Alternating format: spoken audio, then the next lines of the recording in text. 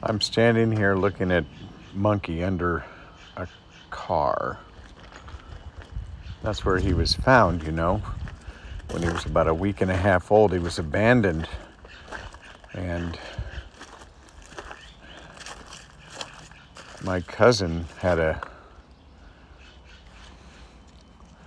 cat, feeding feral cat project up in Rio Vista, and the monkey was under a car in a car lot, car dealership. I don't know if it was used or brand new or what, but they called her and she came and got him and bottle fed him for about a month and then gave him to me.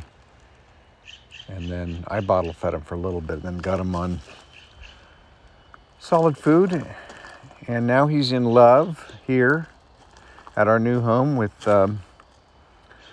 Gigi, little Boo Boo. Everybody loves Boo Boo. Gigi, I call her Boo Boo, but her name is Gigi. And they're out here playing. And I can't believe I'm here. I'm beyond words. You know how much I loved the warehouse, the studio, and what I was building there. But it has been effectively, what's the word? Disassembled. It's just pretty much all gone. The power's been off for 4 months, and I asked Maya if I could come and stay in the tower, which was empty at the time, for a couple of days or a couple of weeks, because that's how long I thought it would be before we had some power back. It's been 4.5 months. So things have transpired, and I am now officially moving into the tower, which I can hardly believe. I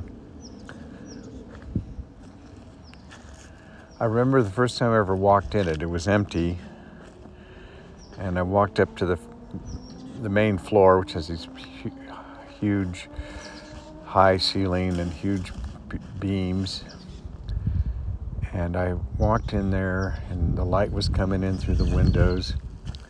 And it has an ambiance that is hard to describe, and it was so quiet and peaceful. And my first thought was, you could write a symphony in here. And,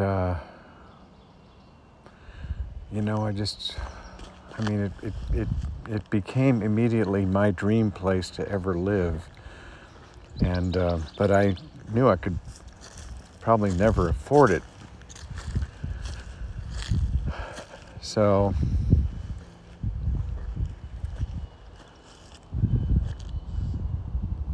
it was just one of those things. I just thought it was something I dreamed about, but it would never happen. And now I'm moving in. Things have changed in a number of ways that are going to allow it to happen. And as I talk about it, I'm standing up on the hill, I'm looking at the cherry blossoms on the tree, and I'm looking at the tower, and it's hard to believe it's going to be home. Right now, I am in the middle of curating the book I am doing on the early history of iPhone photography, and it is a huge undertaking. I've gone through probably, easily 5,000 pictures in the past 3 days in just one category on my website. And it's slow going, but I found a few to add.